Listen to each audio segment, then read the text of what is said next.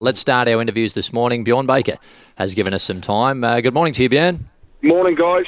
Yeah, good to speak to you, mate. Trust you enjoyed the Gold Coast. Obviously a big time of year for yourself. You've been successful at the meeting, and obviously the sales have been a big part of your business as well.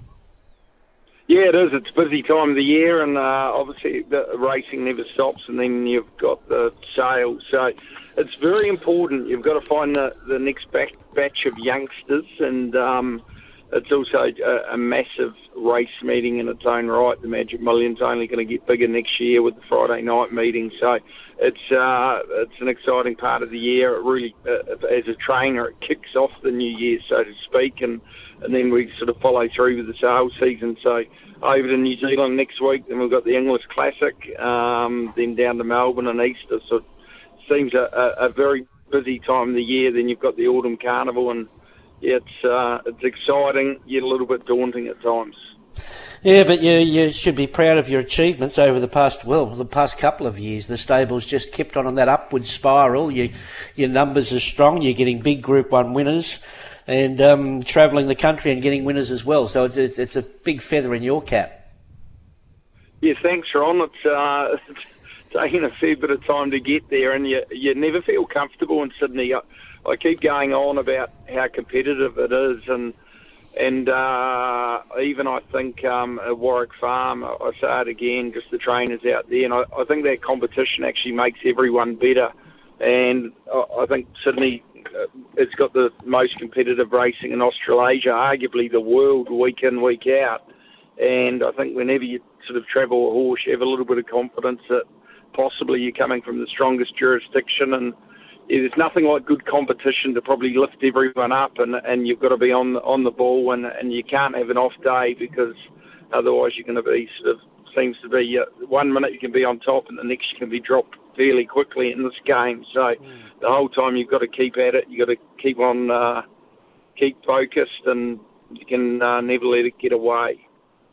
What's your call on this 2-year-old Ride the River? What's your call on him? You gelled him early. He's had a couple of trials.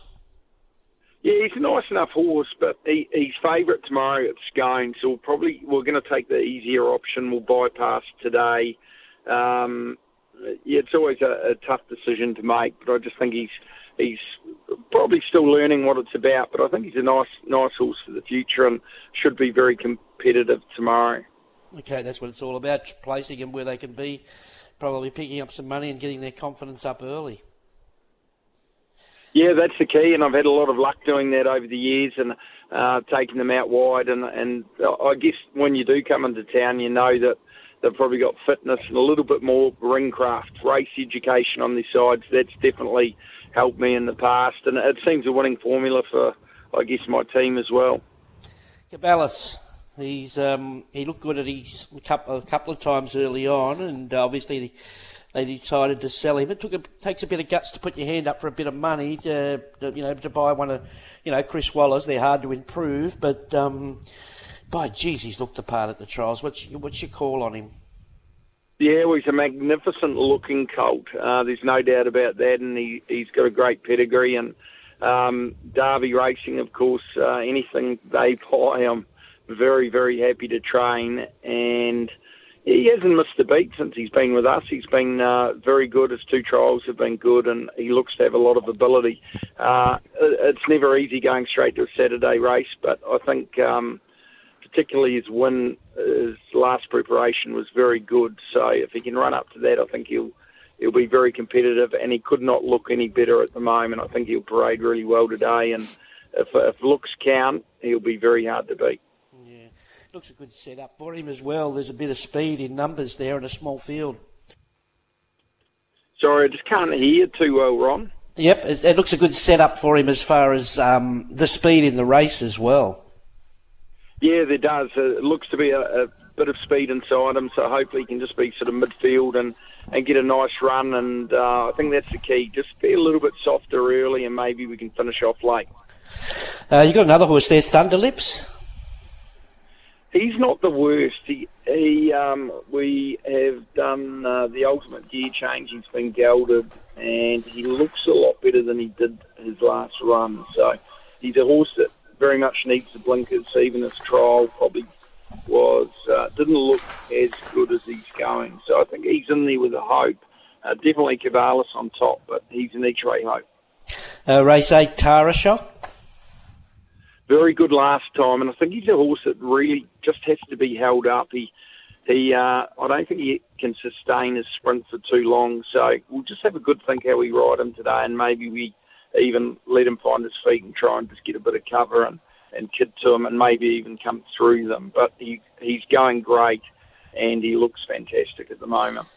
And for last race, Bjorn Baker back in grade. Could she go forward in this race? There doesn't look to be a lot of pressure. Yeah, we just have to have a bit of a think about it. I think she's probably better when she can have an easier time, and whether that's rolling forward without that early pressure. We'll just weigh up how the day's going. Last time she was in a stakes race, a Group 3, so she's definitely back in grade, and if she does go forward, she'll probably get there a lot easier. So on her day, she's a good mare. She can be a little bit hard to catch.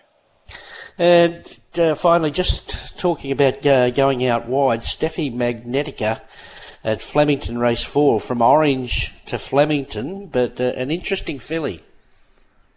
Yeah, I think we've thrown a googly down there to some of those form experts down there. They're trying to figure out where Orange and Wellington are. But she's a nice filly. We put her in group races last year, and she's going really well. I've got no doubt she came back better. It was a really good win last time with a big weight. She's back to 3-year-old fillies grade. We've got Jamie Carr on down the straight. She looks to probably be drawing the right part of the track, and I think she is a filly on the upward. So we know she can handle a trip away. So down to Flemington, she looks to have travelled down really well and looks good. So I think she's a good chance today. Beautiful. Anything to add, Luke? Just the last one from me, Bjorn. When might we see O Tycoon again? A listener wanted to know.